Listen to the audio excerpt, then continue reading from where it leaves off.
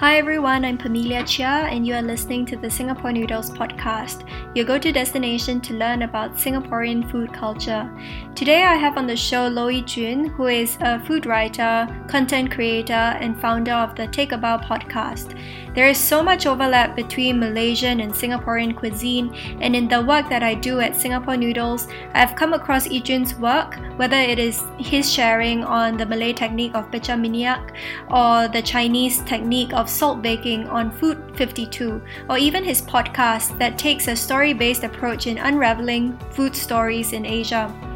In the following conversation, we chat about the role of playfulness in the kitchen, especially when it comes to traditional food, and discuss some of the challenges that we face when creating content about Singaporean and Malaysian food culture. I was really struck by the similarities between what you do, what I do, and also what we're fighting for, and also our life journeys, because I know that you used to be a chef or at least worked in F&B for a while. And I was really curious as to why you decided to leave hospitality and, what really led you on this path to do what you currently do. Well, I would say the path was, to me at least, in that moment, it was like quite straightforward because, the biggest shift was actually from chemical engineering, like finishing up my chemical engineering degree and then going into the food industry. So after graduating, I went into culinary school, just more like, to pick up a new skill, rather than seeing it as like, oh, this is a career I want to do for the rest of my life. But in those years of exploring how to cook, and after that going into a restaurant kitchen to work, and this was in the States.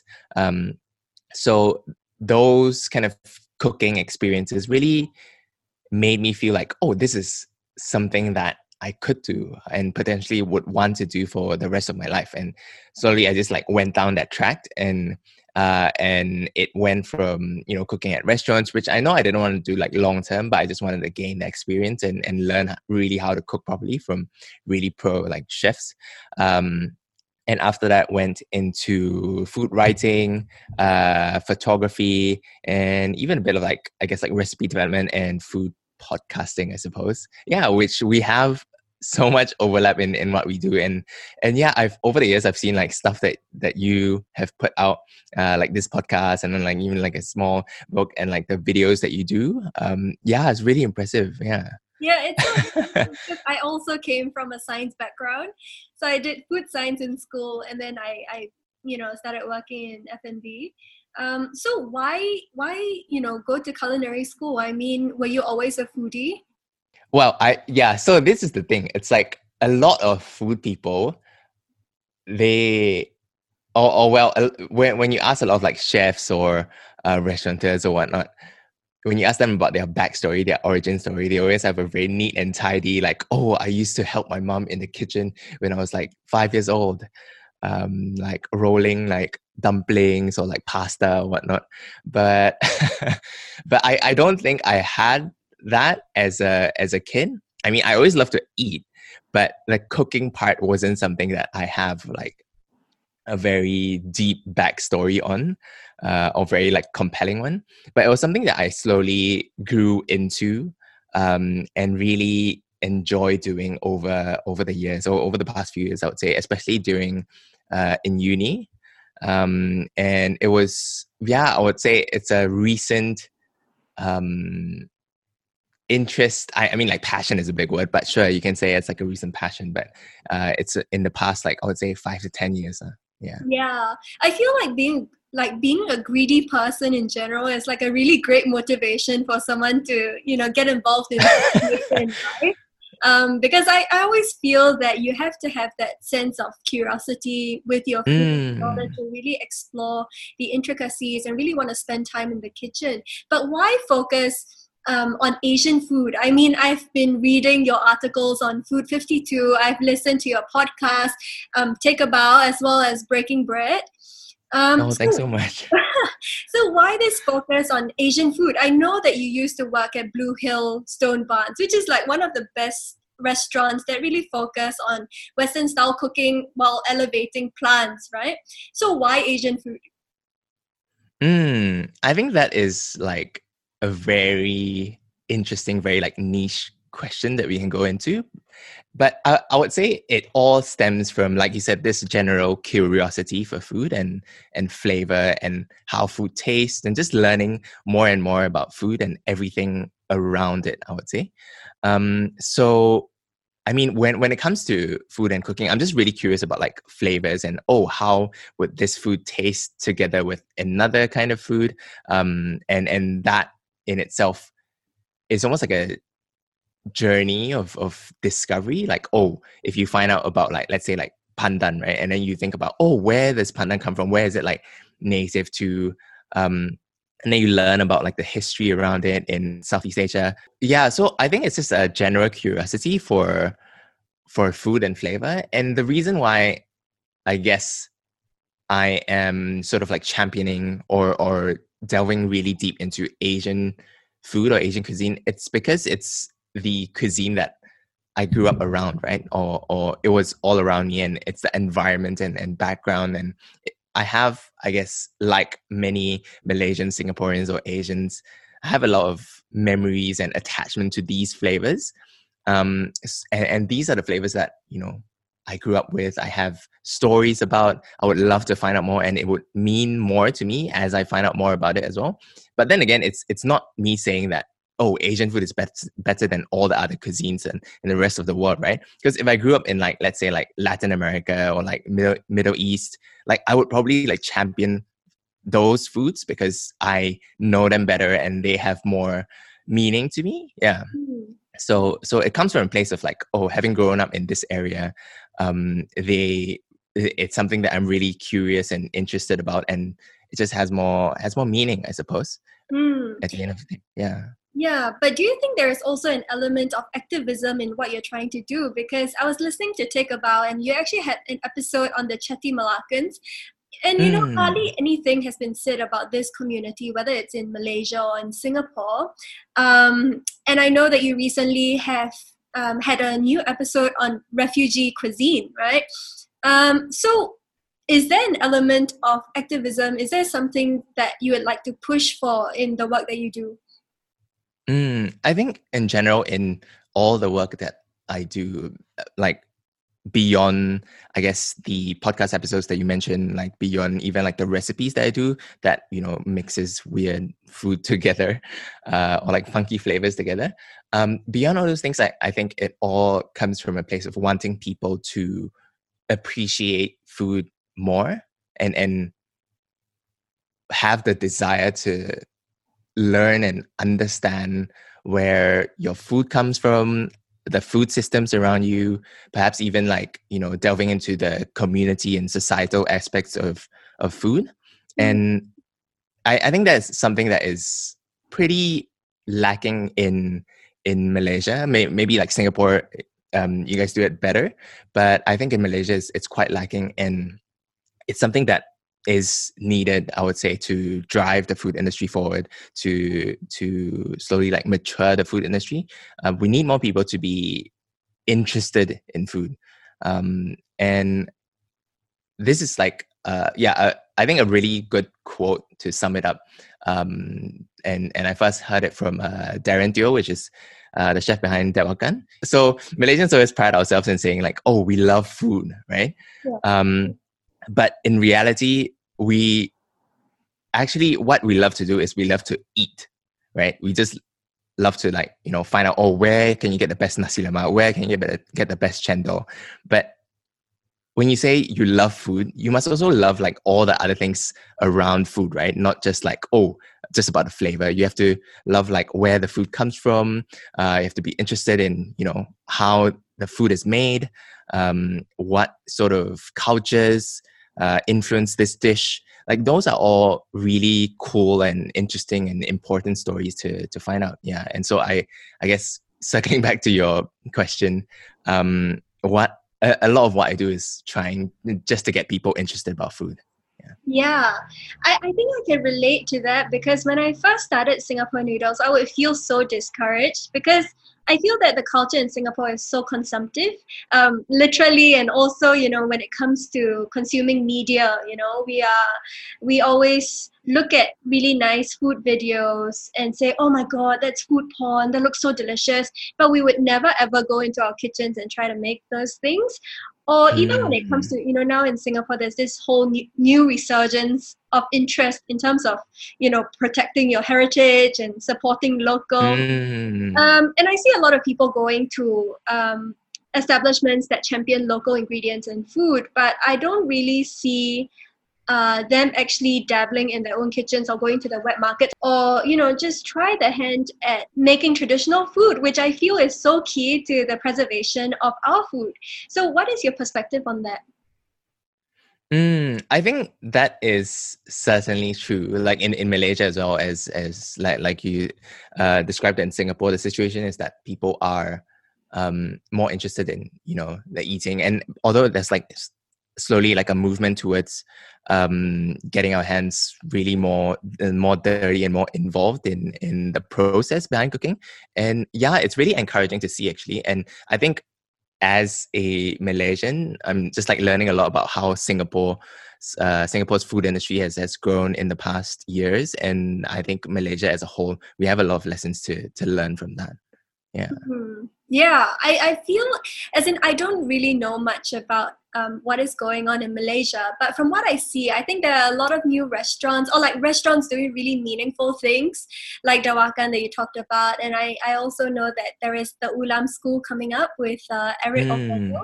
I previously had him on the podcast, and I thought it was I saw him. Fantastic what he's doing. And also Sharifa Nadira, who is like this local artist that's championing Orang Asli cuisine. And I was like, oh my gosh, like, actually there are so many people, both in Malaysia and in Singapore, that are doing such amazing things. So the thing about preservation of food culture and heritage has been like a hot topic for decades, right? I mean, people have been talking about it for so long. So what do you think you can bring to the table? I mean, you are young, you clearly approach things in a different way. What do you think is your way of preserving our culture and our cuisine? That is, I think that is a really tricky topic in a sense, because what does it mean to like preserve food culture, right?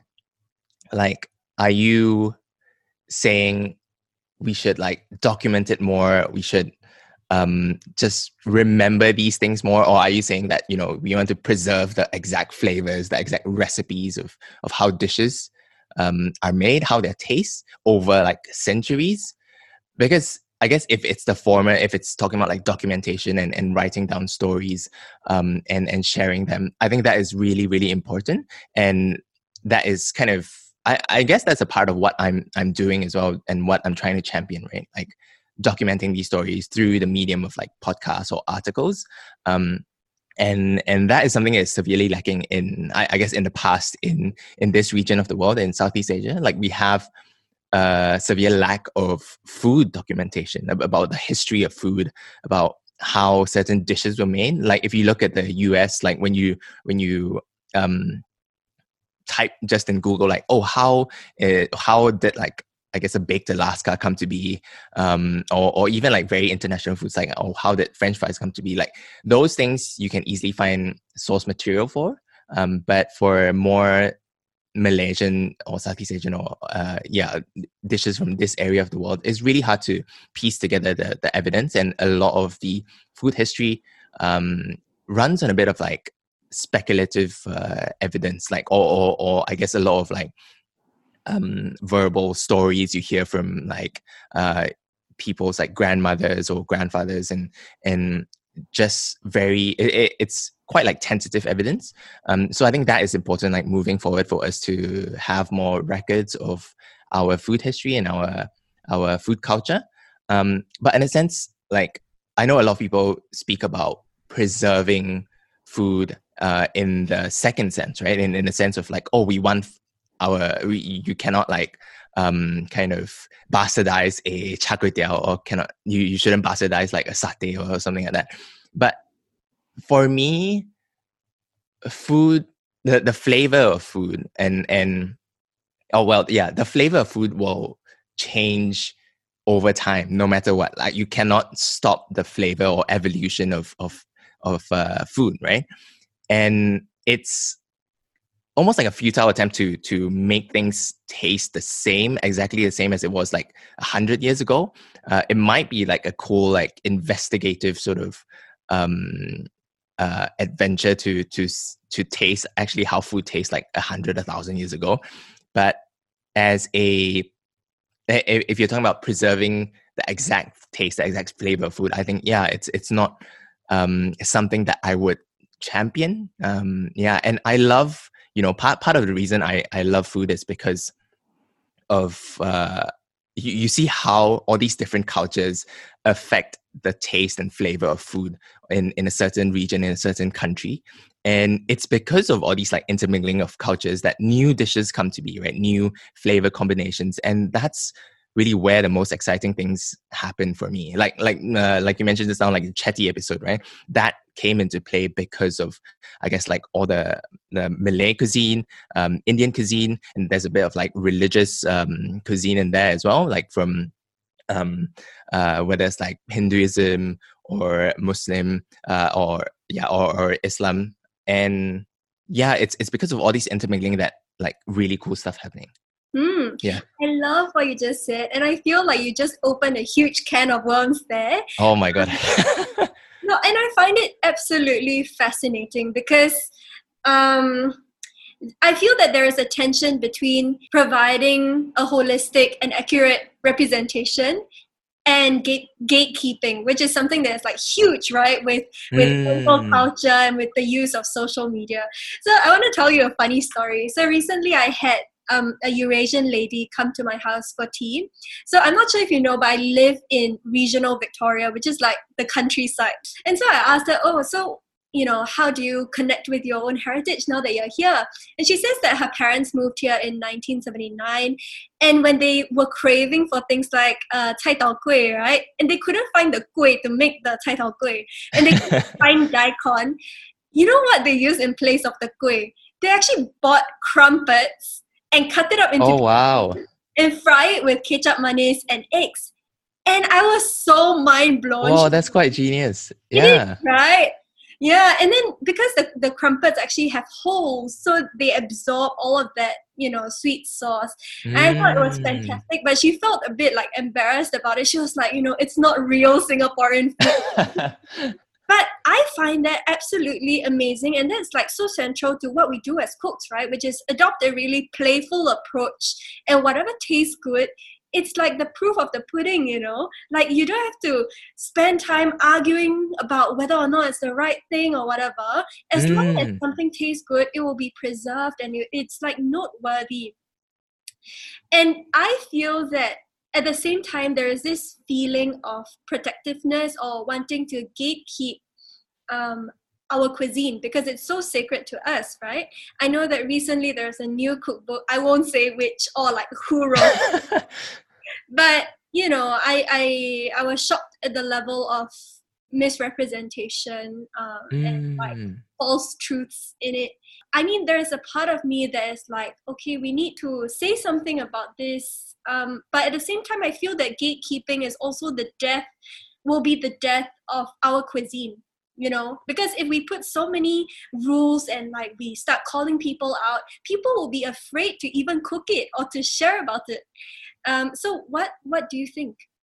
Yeah, there is certainly a sense of, again, it's a big topic to unpack here, but yeah, it's tricky. But I would say that it's something that will happen regardless. There will be people that, will try to like gatekeep and try to say like, oh, you should, not change certain things. You should really like wholly preserve certain traditions, certain food flavors. And that we can see that it's happened like in the past decade and especially in the past decade in the West as well, right? Like the whole debate about authenticity, like what is an authentic even like pizza, what is an authentic like burger? Like there are tons of people doing weird versions of that, sometimes like bastardizing it even. but that is, to me, like that's where the most interesting things happen. So like just for an example, there was the like episode 1 of Ugly Delicious, right? David Chang's show. It was about pizza, and they went all around the world to learn about pizzas. And there was like, you know, the authentic Neapolitan pizza, and then there was this guy in Japan making really authentic, almost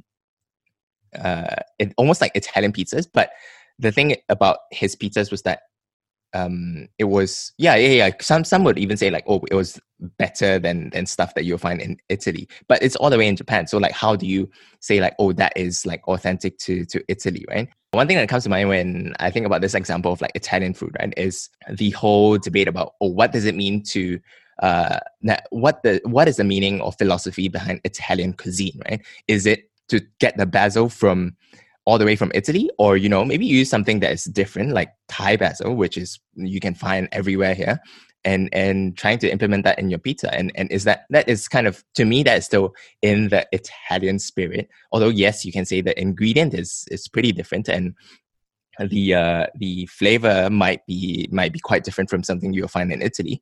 But in a sense, it uses that philosophy of using things around you and making it better. Yeah.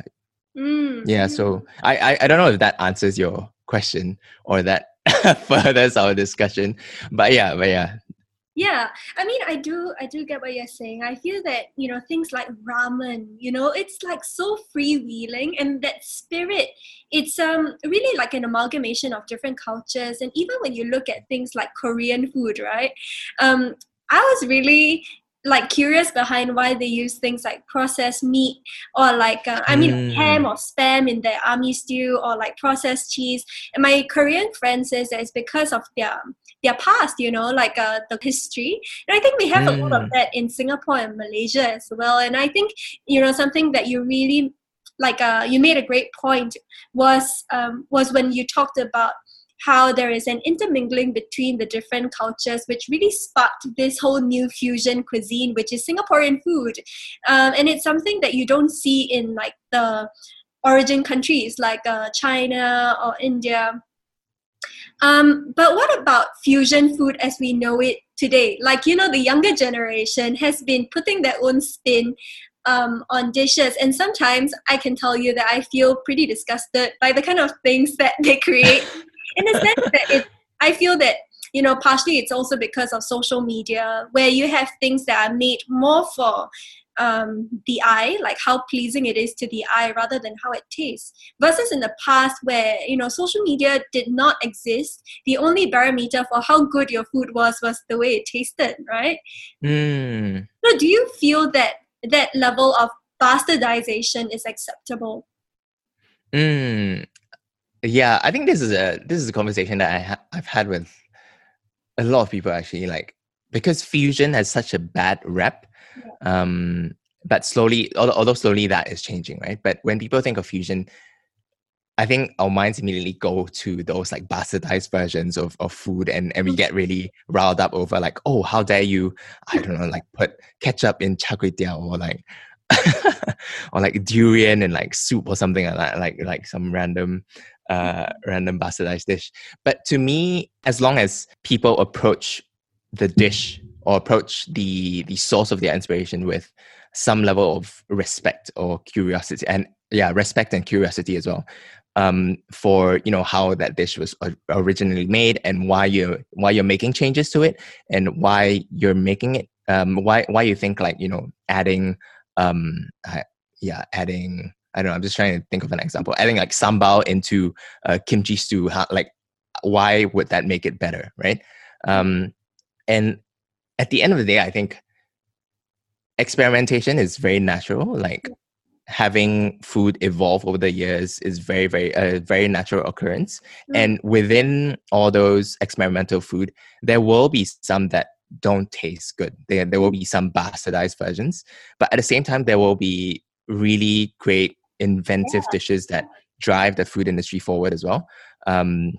Just like, I guess an example that immediately comes to mind is the Dominique Ansel's what was that, his Cruffin, or before that it was. Was it a cronut or was Yeah, it was a cronut, and then there was Cruffin somewhere else. Sorry, it was a cronut. So I mean, like those are two things that you wouldn't think of putting together, but that was it's almost like people when you first hear it, you think it's like a bastardized version of something of like a croissant and a donut, but when you actually taste it, it's like, oh, it's really good, and there are lessons and lessons you can learn there in terms of like technique or inspiration. Yeah, so it is a necessary step in moving the food industry forward, I would say. Yeah, I love what you said. Let's speak specifically about your podcast. I'm very interested to know, like, what was your thought process when you first decided to start Take a Bow? To be honest, I think the stories that I explored and Take a Bow are it first and foremost, it just came from a place of like genuine like interest or curiosity from me. Like these are the stories that I want to find out more about. I want to learn more about the durian trade in Malaysia and how like Musang King came to be. I want to learn more about the Chetty people in Malacca. When I first heard about them, I didn't know anything about that community. So the podcast kind of served as a means of me going deep into that topic and exploring. So yeah, all the topics in there are things that initially I was like really interested about and curious about and just wanted to learn more. And I just kind of brought people along on that journey, I suppose, in the form of a podcast. Yeah, and I'm very curious, did you create it with the foreigner in mind, or was it more for people who live within Southeast Asia? I think both, I would say, because actually, first and foremost, it was created with like with me in mind, I suppose. Like, these are things that I want to learn more about. But but since I've released like the 10 episodes, like I've received feedback or comments or encouragement from like both sides, both like Malaysian locals or Singaporeans or Southeast Asians that are living abroad, and listening to that kind of brought them back home or made them miss home. But at the same time, I've also received like comments from non-Malaysians, non-Singaporeans. As they learn about these stories, they feel like, I'm learning so much about their culture, and it's just really interesting to them. And yeah, I think I hope it's like a joy to listen to. And for me, I take a lot of inspiration from podcasts like Gastropod or like Proof.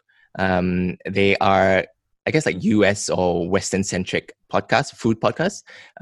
But the way they delve into food history, food stories, it's just really inspiring. Even though I don't have that cultural background to, let's say, like to cranberry juice or growing up around Philadelphia cheesesteak and stuff like that.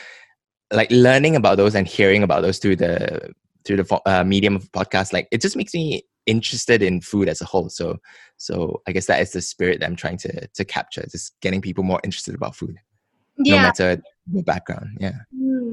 I think that was something that I was struggling with, in the sense that, do I angle the content to be more local or more foreign? Not say foreign. I mean, should it be like hyper local in that, there are things that only locals kind of know about, or should I angle it towards things that are more universal, have more universal charm? Because I feel that, when you look at the media outlets that are reporting on Singaporean or Malaysian food, you always have, the typical few, like the best hits, right? Like you have like chicken rice and you have nasi lemak. And then like when, not many people are doing things that are more like, more specific. Maybe it's like pulut inti, that maybe only a Singaporean or a Malaysian would know about. And I as I started doing Singapore noodles, I realized that was the case, in the sense that the ones that the stories or the recipes that would resonate most with people are the ones that are like the greatest hits. And the ones that are neglected are still neglected, even when I try to kind of shine a spotlight on it. I was wondering if you encountered the same challenge in your work. Yeah, totally. I think when you described that, I was like, this is something that I've felt many times. Because I think as a food writer, or you could say like even like food content creator, it's always a struggle between wanting to highlight things that you are really interested in, and balance that with like, oh, but how interested will other people be in this same topic that I'm interested in, right? And yeah, sometimes it is a struggle because for a lot of my recipes that I put out on my blog that are very weird initially, it might sound. For example, like there was a lotus paste donut that I made. So it's almost like a moon cake, but in the form of a donut. So putting like lotus paste and salted egg in it. I think that was the best thing I've made like to date for the blog. And I love the flavor of it, and I'm really like proud of the inspiration behind that.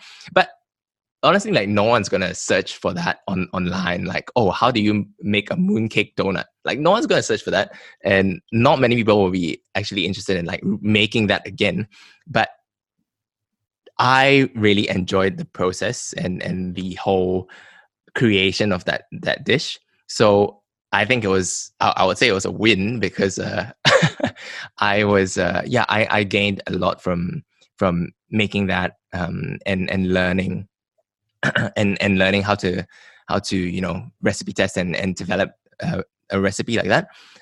So I would say like first and foremost, it's to do with your own interest in a certain subject, and it's almost like you just have to do things that you are interested in, you are passionate about, and slowly, hopefully, people will turn to those things. Because I guess a more recent example would be something like I made like a instant noodles with like curry sauce. So almost like because people are doing like instant noodle hacks and whatnot, but I was like, those hacks are quite sometimes it's a bit like bastardization, or it's a bit how do you put it, like some of these hacks, they don't actually work, right? When you get around to doing it. But I wanted something that packs a punch, packs a lot of like umami and even like spiciness. So then I kind of just put like some Japanese like curry cubes into and just like folded it into ramen, which was like a really quick thing to make, and that kind of resonated with people, which was something that I didn't quite expect, because again, it's like some funky flavors that no one has really done before. But yeah, so it just takes trial and error, I suppose, and over the years, you will get a sense of, oh, what these are some things that I'm interested in. But at the same time, you also find things that others are more likely to engage with, and you get you I guess you just find some sort of balance. So something else I was wondering about was, you touch on certain topics on the podcast that can be it's very traditional, and it's hard to find people who speak fluent English in that industry. Like for example, the Kopitiam podcast episode. I feel that on one hand, as content producers, we try to shine a spotlight on lesser known facets of our cuisine and our culture. But at the same time, the older generation in Singapore and in Malaysia, there is a sense of maybe apprehension because they are not very used to being around media all the time, and also there's a language barrier, be it dialects or mother tongues, so how do you get around that? I think sometimes that it just takes more work and more effort on our parts, right, to learn about their story in a very like authentic and deep way, and try to understand where they are coming from and capture the essence of what they're trying to say. So in terms of them speaking a different language that is not English, like for an English podcast, it's important to have I guess like translation work for those people who can't speak English as fluently as we do. And I think it's through that translation, it certainly like takes more work and more effort on our parts, but it's also through that translation that, you know, we can share their stories to the rest of the world. So I think for people who don't, who aren't fluent in English, like translation is key. But at the same time, it's also, you know, people who are not used to being under the media spotlight. It's a skill. It's really a skill to try to make them feel at home, more open to sharing about their experiences. And it's something that is tricky from in the beginning, at least in my experience. It was very tricky for me to, you know, approach like an kopitiam uncle and just like speak to him very candidly about his past, because if it's like our first or second time meeting, he's not just going to open up and tell you stories about like 50 years ago, right? It's almost like, oh, you have to gain their favor, right? You have to be in their good books first before they will share everything with you. But when they do share, it's a very rewarding experience. For example, for the kopitiam episode with the Uncle Jack and Mervin, his son, from Yutki Kopitiam. So I went to that kopitiam like 3-4 times before even like doing an interview with them. So it was, you know, slowly like building up and learning about them and having the food and just chatting with them without a mic in their face for like a few times before I actually said, oh, like, would you like to share this on a podcast I'm doing on the project? So it after the initial connection that we had, Uncle Jack was like very willing to share. So yeah, I'm really grateful for that. And I think just in general, it's again something that you have to put effort into, right? To build that relationship and that connection and get the most authentic kind of story from them. Yeah, I think that is a big thing, for people who really want to highlight our culture and our cuisine, because a lot of the information and knowledge and wisdom and stories and lived experiences lies in these, older people who reside in our part of the world, right? And I feel that like a huge spotlight has been shown on chefs, particularly, in the media. But you don't see people interviewing aunties or uncles that much, You feel the same? Yeah, for sure. And I think, part of that is like, the language barrier that we mentioned, or like the I guess hesitancy to share so openly on like a first meeting. And I think, it's in part due to that. But at the same time, there is also like the media is naturally more focused on like, fast, quick trends, and also like looking at the rising chefs that are getting like worldwide recognition for their work. You guys have a lot more of that in Singapore than we do in Malaysia, but I think a lot of interesting stories do certainly come from all these uncles and aunties, maybe running their stalls for like many decades, and it's something that I'm very aware of as well. And I was wondering, from your podcast, like Singapore Noodles, have you approached a lot of all these hawker store aunties and uncles, or even like run ones that run home businesses that deal with food? Like, have you interviewed any of them before? Yeah, I mean, for the podcast, because as you mentioned, it's a format that is purely people listen to it. You can't provide subtitles and things like that, so it's really difficult unless it's a format like what you do with Take a Bow, where you kind of provide translation at the same time, and you kind of like have a broader story that you weave them into. But I think when it's like a long conversation between me and someone, I think it's very difficult for me to achieve that with this kind of podcast. But I mean, I definitely had my experience of talking to them when I was working on Wet Market to Table, which is the cookbook on Singapore's wet markets. I had to go down to wet market stalls and talk to the uncles and aunties, and even have their photographs taken. But I Mm. felt that there was a lot of resistance. Maybe it was like suspicion because, I looked like a reporter with like my camera and like my pen and my notebook. And they were like, like the moment they saw the camera, immediately they didn't want to entertain me, And I felt Mm. at that point, I felt very discouraged because it's almost like I was trying to do my best to save the wet markets or like to, allow their voices to be heard. But, maybe for them, they didn't feel the same need, like maybe and I just felt like an outsider going in because I came in from the position of someone from academia Mm. going into these places, and maybe they felt this us and them kind of thing, and it was very difficult, as you said, to have a connection on the first visit. It's really difficult to go down to a stall for the first time and meeting someone who is willing to be photographed or to be interviewed. And oftentimes I had to go in with a friend who knew the vendor.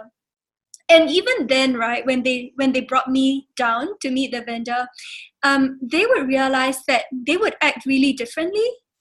Mm. So my friend brought me down to Chinatown Market, which is one of the biggest markets in Singapore.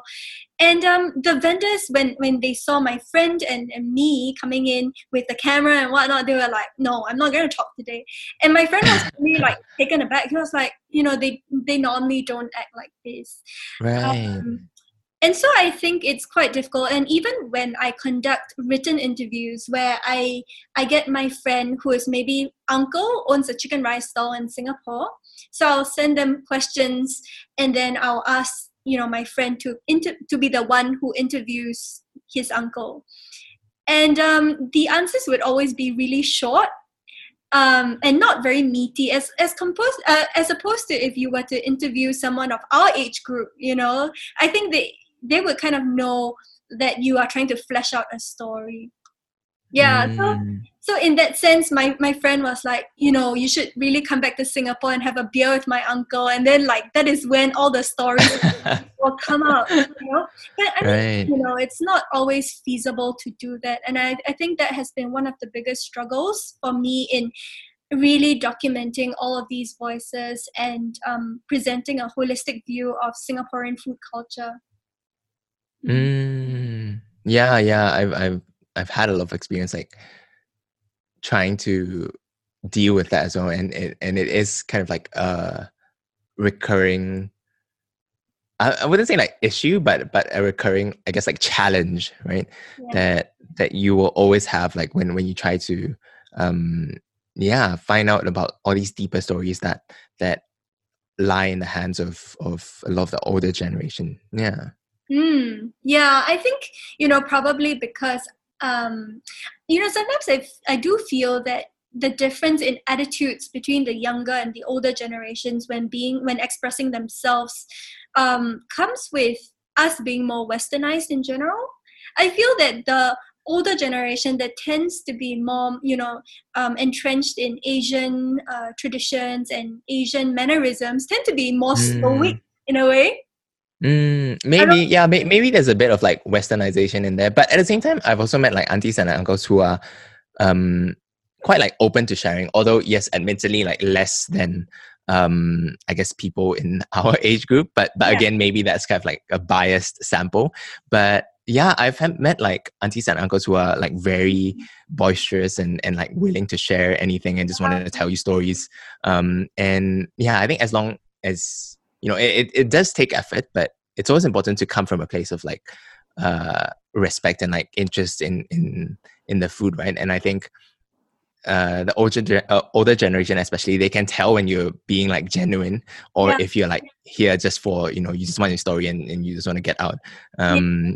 And if you're truly interested in what they're doing, what they have to say, and you display that interest to them, I think they are more than, over time especially, they're more than willing to share. Yeah, I think I did an interview with Brian Cole, who is this champion of, cuisines like Filipino food or like Burmese cuisine.